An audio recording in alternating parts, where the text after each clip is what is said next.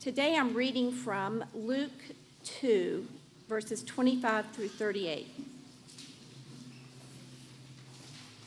Now there was a man in Jerusalem called Simeon, who was righteous and devout. He was waiting for the consolation of Israel, and the Holy Spirit was on him. It had been revealed to him by the Holy Spirit that he would not die before he had seen the Lord's Messiah. Moved by the Spirit, he went into the temple courts. When the parents brought in the child Jesus to do for him what the custom of the law required, Simeon took him in his arms and praised God, saying, "Sovereign Lord, as you have promised, you may now dismiss your servant in peace, for my eyes have seen your salvation, which you have prepared in the sight of all nations, a light for revelation to the Gentiles and the glory of your people Israel." The child's father and mother marveled at what was said about him. Then Simeon blessed them and said to Mary, his mother, "This child is destined to cause the falling and rising of many in Israel, and to be a sign that will be spoken against, so that the thoughts of many hearts will be revealed, and a sword will pierce your own soul too." There was also a prophet Anna, the daughter of Penuel of the tribe of Asher. She was very old. She had lived with her husband 7 years after her marriage, and then was a widow until she was 84. She never left the temple, but worshiped day and night, fasting and praying. Coming up to them at that very moment, she gave thanks to God and spoke about the child to all who were looking forward to the redemption of Jerusalem. This is the word of the Lord. Good morning to all. My name is José Portillo, and like you heard, I am a pastoral intern here at Christ Central, and today is my first time preaching with you, and I am very excited because, God's word says where 2 or 3 are gathering his name, he is there. So I'm thankful that today we are here, his people, and his word, and his spirit will speak to us. So let us prepare our hearts to do that. I would like to invite you to pray with me.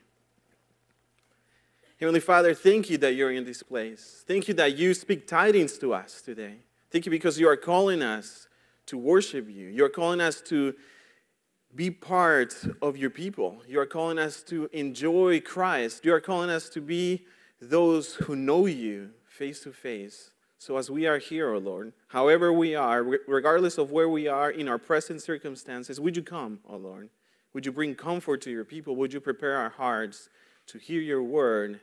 Because your word is powerful, and your word has the power to transform our lives, to bring life, to bring renewal, to bring glory to your name through us. So be with us today as we hear your word in the name of Jesus Christ. Amen. We have been hearing the words of the season. We heard the first word was joy 2 Sundays ago, and then the other word was peace. Today, my word of the season is the word Merry, M-E-R-R-Y. Merry as in Merry Christmas to you, or have a merry time, or let your heart be merry. But before we go to our text today, let us think about this word for a little bit.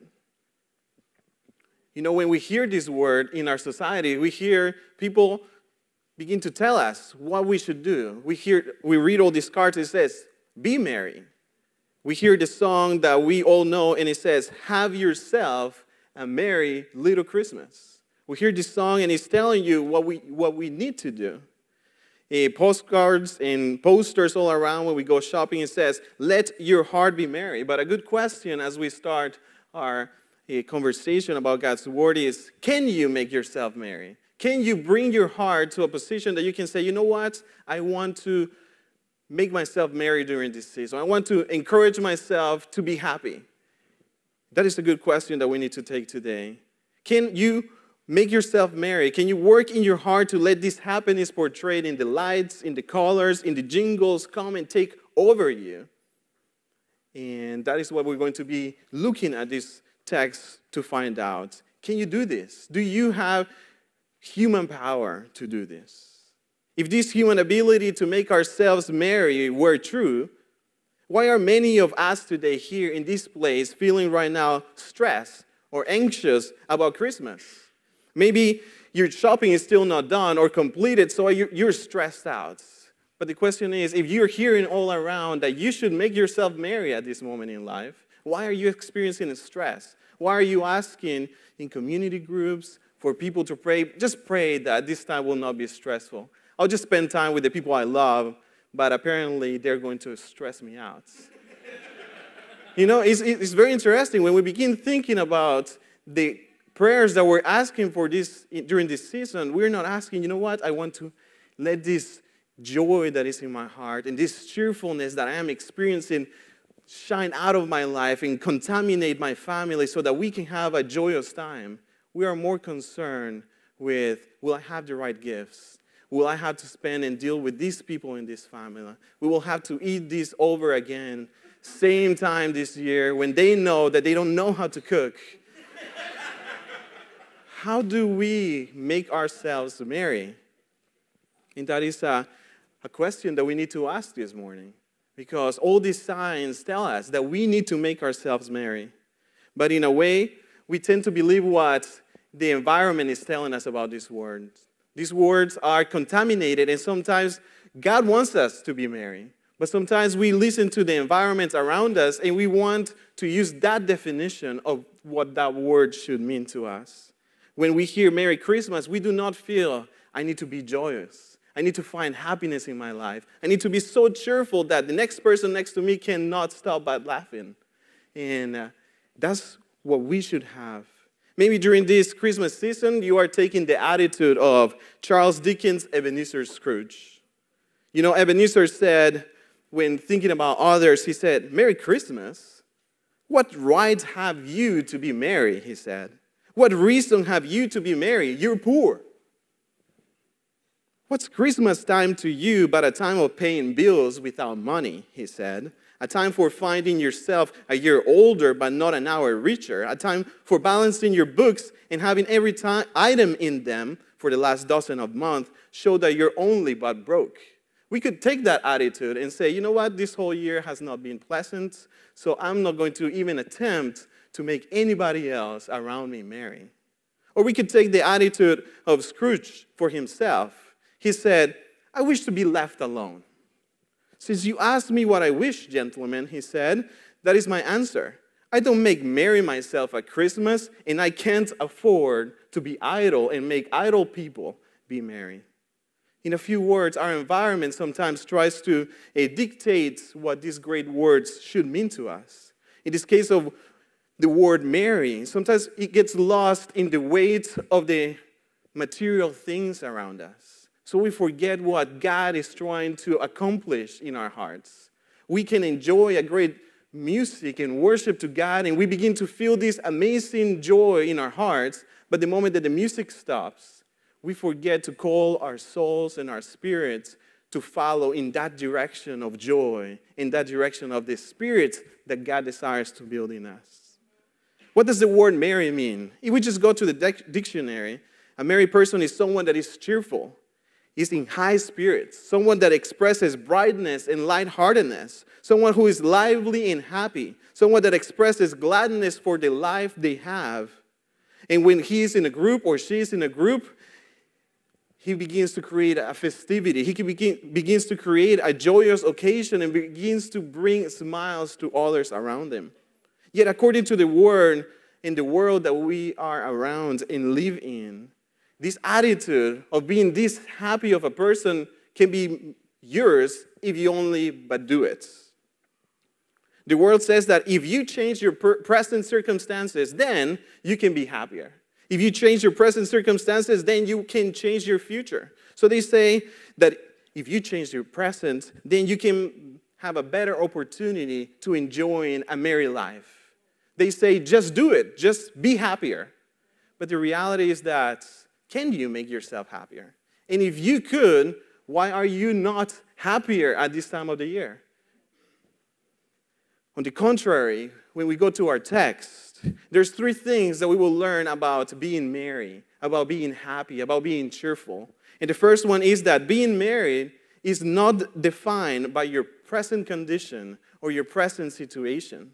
Number two, we will learn that being merry is not determined by what you think of your future, of how you think things are going to play out. But rather, number 3, being married is founded on the past reality that builds hope for the future. And that's what we will see in this text. So let us look at the first point. Being married is not defined by your present condition. This means that your attitude of being merry, of being happy, of being cheerful, of finding joys, of being able to rejoice yourself, it can't be based on how you look at your world in the present instant. It is not based on what you are currently experiencing. Luke 2:25 and 26 says, "Now there was a man in Jerusalem whose name was Simeon, and this man was righteous and devout, waiting for the consolation of Israel. And the Holy Spirit was upon him, and it had been revealed to him by the Holy Spirit that he would not see death before he had seen the Lord Christ." Let us think about this verse. Being happy is not about what is going on right now in your life. It's not about your present condition. We are not called to base our cheerfulness or happiness in the circumstances that surround your present life. And that is a hard thing to see, because I could ask many of you, and you could give me a list of all the things that are not going right in your life, that should be stopping you from enjoying happiness in your hearts. But we are not called to stand in our cheerfulness or our happiness to come out of that. So let us look at the present circumstances of the people that we just read in the text. Let us look at the life of Simeon. It says that Simeon, if we look at his life for a moment in the text, we see he's an older man. He knows that his life is about to end. He's almost to the point of death because of his age. He has been waiting for a lifetime to receive consolation. He has been living in grief together with the people of Israel. He says, I've been waiting. Now, I've been waiting and standing on that promise that said that I would not die until I heard the good news. We see that even though his life was about to come to an end, in age speaking, there he is called, regardless of his circumstances, to have hope and to have an expectation that God is going to move on his behalf. And it has been told to him that he would have the privilege to see the coming of the Christ. And as we saw in the text, he had that opportunity. He was able to behold the future Savior. His present condition should not have determined his joy and happiness. And you see it in this case. He was about to die, and all of a sudden he's expressing joy and happiness that the promises that God had for him were coming true. Verse 29 says, "Lord, now you are letting your servant depart in peace according to your word. For my eyes have seen your salvation, that you have prepared in the presence of all people, a light for revelation to the Gentiles and for the glory to your people Israel." If we were just to determine Simeon's happiness based on his circumstances, he would not be happy. What about Anna the prophetess? Is the last verses that we read today. When you look at her present circumstances, we discovered that she had lived a hard life. The text says that she got married, and 7 years later, her husband passed away. And some version says that for 86 years, this woman was a widow in the church. And the only place that she had was to come to church and to come and pray and fast and worship God. For 86 years, this woman lived by herself, only finding one reality, finding and making that verse that the Bible says, better is one day in your courts than 1,000 elsewhere. She had found something. Her reality of becoming a widow, of losing her family, of being alone, did not change the reality that God wanted her to experience joy and experience a new life. So present circumstances in Anna's life show us and call us and want to show us that and want to call us to put our lives and think about our present circumstances and what God is calling us to experience. And if we think about Mary, just one chapter before, what circumstances did Mary experience when she was told, a chapter before, she's engaged and she's told by an angel, by the way, you have been chosen and you will be pregnant without your future husband. You will be a teenager that is pregnant before marriage. What do you think about this? Her circumstances would have shocked anybody in this world. She's being called to do something that is completely incomprehensible to anybody. But her reaction, like the pastor mentioned in the Magnificat, she begins to glorify God. She doesn't see, we see it when we read this, we see that she is recognizing that her weakness, that her frailty, that her circumstances should not have made her to be the chosen one, but God chose her regardless of her circumstances. What about Joseph? If we think about Joseph, in the previous chapter, verse 1, he's told that his bride-to-be was going to be pregnant with a baby that is not his own. Think about this. That is a shock to any man that is desiring to marry. But the Lord shows him that he has a plan for their lives. When we read this text, it says that Mary and Joseph brought Jesus to the temple. But do you notice that it says that they were able to buy 2 turtle doves as a sacrifice? The Bible says that they were not even able to afford the right sacrifice for presenting the firstborn son, which is a lamb, but they were poor. They were poor in their condition where God was calling them to be was a condition of poverty. And they had to receive the Lord in that poverty. And God chooses them. God begins to speak to their lives and tell them, hey, you need to rejoice that the Savior is going to be born in your midst, regardless of your present circumstances. I wonder what circumstances are here present in your life that seem impossible for you to be married. The great news about God's word is that it shows us that being married is not about or defined by your present condition. Hebrews 6:19 says, we have this as a sure and steadfast anchor for our souls. Your present circumstances are not that steadfast anchor for your soul and for your life. But God has provided a sure and steadfast anchor for your whole life. And He is calling you, regardless of where you are in your circumstance, to look for that anchor, to make sure that you take hold of that anchor and you find your joy and you find the life for your soul in that place. How can you be cheerful in your present circumstances? You have to look away from your circumstances and look to God and to look to Christ and to look to the anchor that will satisfy your soul. Just as being married is not defined by your present condition, we can continue in the text. Being married is not determined by what you think your future holds or even what you know your future holds. So even here, as the future lies before you, everybody's beginning to see Christmas and everybody's beginning to think about 2017. And I don't know what circumstances are all around in your life for the next year. You might begin to see all these circumstances and begin to wonder how are you going to be happy when the future seems this way. Verse 26, talking about Simeon, it says, and it had been revealed to him by the Holy Spirit that he would not see death before he had seen the Lord Christ.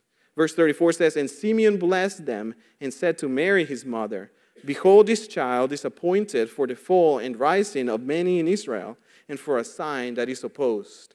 And a sword will pierce through you, your own soul also, so that thoughts from many hearts may be revealed. In this section, I want to show you how our reason for happiness and cheerfulness and having the opportunity to enjoy a happy life is not about the circumstances that might follow after today or the circumstances that you are seeing that are coming head on. If we look at the life of Simeon, he's been waiting all his life for salvation, for restoration. He's been waiting to walk away from grief and receive consolation and receive comfort to his soul. But he knows he's about to die. That is a heavy thing to recognize, that the end of your life is before you. And he is called to worship God. He is called to be happy. He is called to find joy in something greater than his own death. Simeon told Mary, a sword will pierce your hearts. And Mary here is being called to worship God and understand that the salvation of God has come to redeem her, to save her, that the salvation for the people, the Gentiles, and Israel is coming. But she is told, by the way, you're going to feel that your life is going to be like a sword going through your heart as you see the ministry of your son. Think about it. The future that is laid before them is not called to determine their joy in their hearts. Mary and Joseph are told that Jesus, as they see their son begin to grow, everybody is going to oppose their son. What does that tell you? The future that you see with your own eyes is not to determine how happy and joyful you are. What about when we look at your life right now? What is it in your future? What do you see? What struggles do you have? Is it health? Is it finances? Is there a prognosis of sickness that you cannot bear because it has been delivered to you? Are you concerned about the drying up of all the resources and income for the future? Are you ending this year with the loss of a family? All these questions are so important because they define your life, but God is calling you to look above them. God is calling you to a higher view of who He is. Sometimes C.S. Lewis says that the problem is not that we love something so much, that we love our family so much, or an individual so much, or a material things so much. He says the problem is that we do not love God enough. Because we are called to understand that all the great things that are before us, we are to love them. But we can only understand them when we have the right love in the first place. I can love my wife with all my heart, but if I don't love God in the highest degree, my love for my wife can become idolatrous. So, what about our life? What about our finances? What about our health? God is calling us to not see our present future to determine how happy we are. I know that the foreseeable future makes it seem impossible to have reasons to be merry and hope. Yet the great news is that God's word shows us that being merry is not even determined by what you think your future holds or even what you know your future holds. That's why I love Psalm 23. And I would like to read it. The Lord is my shepherd. I shall not want. He makes me lie down in green pastures. He leads me beside still waters. He restores my soul. He leads me in paths of righteousness for His name's sake. Even though I walk through the valley of the shadow of death, I will fear no evil, for You are with me. Your rod and Your staff, they comfort me. You prepare a table before me in the presence of my enemies. You anoint my head with oil. My cup overflows. Surely goodness and mercy shall follow me all the days of my life, and I shall dwell in the house of the Lord forever. Think about it. In this psalm, we are being called not to look at our present, not to look at our foreseeable future. We are called to trust in the Lord, even when enemies are sitting down in our own table. We are called to trust God, that He will provide, that He will prepare, that He will anoint, and that surely goodness and mercy will follow us all the days. Your happiness in having a merry life is not determined by what you think your future holds, or even what you know your future holds, but rather God's word shows us that being married is founded on a past reality that has future hope and future consequences for our life. A happy life and a cheerful life, a merry heart, can be only obtained when we look to the past, to that which guarantees our security in our future. Verse 25 says, Now there was a man in Jerusalem whose name was Simeon, and this man was righteous and devout. He was waiting for the consolation of Israel, and the Holy Spirit was upon him. In verse 38 it says, And coming up that very hour, talking about Anna the prophetess, she began to give thanks to God and to speak of Him to all who were waiting for the redemption of Israel. When we look at the life of Simeon, his cheerfulness and merry heart did not come from his present condition, but it came because his eyes could see with hope and trust in the promises of the past. But rather he held fast to what he remembered. Verse 25 says that he was waiting for the consolation of Israel. The prophet Isaiah had spoken about the desire of God's people for comfort and peace. They were seeking and desiring for comfort. So we see in the heart of Simeon, the prophet Isaiah is speaking. Isaiah chapter 41, verse 1 says, "Comfort, comfort my people," says God. Isaiah knew that God desired to comfort his people. Chapter 49:13 of Isaiah says, "Shout for joy, you heavens, rejoice, you earth, burst into song, you mountains, for the Lord comforts his people and will have compassion on the afflicted ones." There was a sense in the heart of Simeon, there was a sense in the heart of Anna, the prophetess, that God was going to work, that God was going to show up. So they were not looking at their present life. They were not looking at the present future with their own eyes, but they were trusting in a promise, in a reality that was becoming true. They were seeing a baby. They were seeing just a baby that had come into this earth to provide that consolation and comfort to them. Isaiah 51:3 says, "The Lord will surely comfort Zion and will look with compassion at all her ruins. He will make her deserts like Edom, her wastelands like the garden of the Lord. Joy and gladness will be found in her, thanksgiving and the sound of singing." It's interesting that this verse says that deserts and desolate places, that you will find song of thanksgiving in that place. How can you find in a desert a song of thanksgiving? And God is calling people here in this place today, regardless of where you are, regardless of how dry your spirit might feel, God is calling you to enjoy a life of joyful thanksgiving to him, because his joy comes in the morning. That's what the verse says. Isaiah 57:18 says, "I have seen their ways, but I will heal them. I will guide them and restore comfort to Israel's mourners." You know, regardless of where you are, the Lord speaks through his word. For Simeon and for Anna, these had been words of prophecy, words proclaimed hundreds of years ago. But for us today, they are not promises anymore, but they are realities, because Christ came to this world. That's why we sing tidings of comfort and joy, because the Lord is come. The Lord is with us. Simeon was a man full of the Spirit of God. And as he rested on those past promises and declarations that God's faithfulness was going to come, he waited on the Lord. He didn't see his presence. He knew that he was going to die, but he waited on the Lord.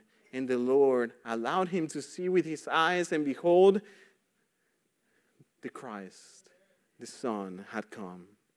Simeon was not just waiting to see what he would get under a tree. That was not his expectation. A gift was not going to satisfy him. And sometimes during these seasons, of course, we're excited about presents. We're excited about what will I get. But immediately, we have to wonder why when we open these presents, immediately sometimes we are joyful, but for a second, and immediately that goes away. What is our soul longing for? What is our heart desiring? Our heart is actually desiring true joy, true cheerfulness, true merriness in our hearts.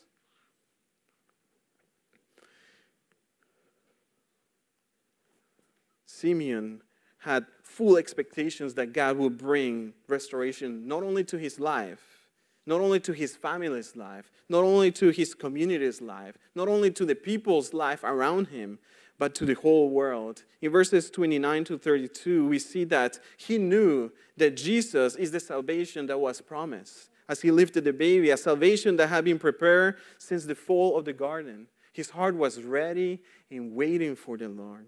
This salvation is the light, the verse says, of revelation to the people that didn't even know about Jesus. You know, the people of Israel were waiting for a Messiah. So the Bible says that to them it was glorious, because finally that promise that was becoming true was being manifested in their midst. But to the people who didn't know him was the light of salvation. So people that were not expecting all of a sudden saw a great light, and in Christ they could obtain that joy and thankfulness to God. Simeon saw that, and that's what his heart was desiring. And for Simeon and Anna, being married was founded on that past promise that had become a reality right there in their sights. Their joy could be secure, their joy could be true, and they could have hope in their lives because Christ was present. Yet for us, our happiness comes not only from a past reality, but from a reality that Christ came. The people of Israel were waiting for God's salvation to come. They wanted and needed God to provide them with comfort and consolation. That's why Simeon could see the end of his life with a merry heart, even though he said, now I can depart, Lord. Now you can take my life because I have seen Christ. And that's how Anna in the temple could come for 86 years to worship God and to expect to hear from him. He could worship and praise him knowing that one day the Lord was going to answer her call. So she stood firm in the promises that God had given her long ago, which are now true and fulfilled for us. That is the great news about the message of the gospel. That is the great news for us that are called to be married, to have a cheerful and happy life. For us to have a merry life, we don't need to wait for God's promises to come because Christ is here. For Christ has come. Your joy and happiness can be secured if you belong to Christ and if you make him your king. Do you want to be happy? Do you truly desire happiness in your heart? Do you truly desire to be able to make your family happy? It needs to start with you inviting Christ into your heart. His light, his life has to come your own. It has to become your own.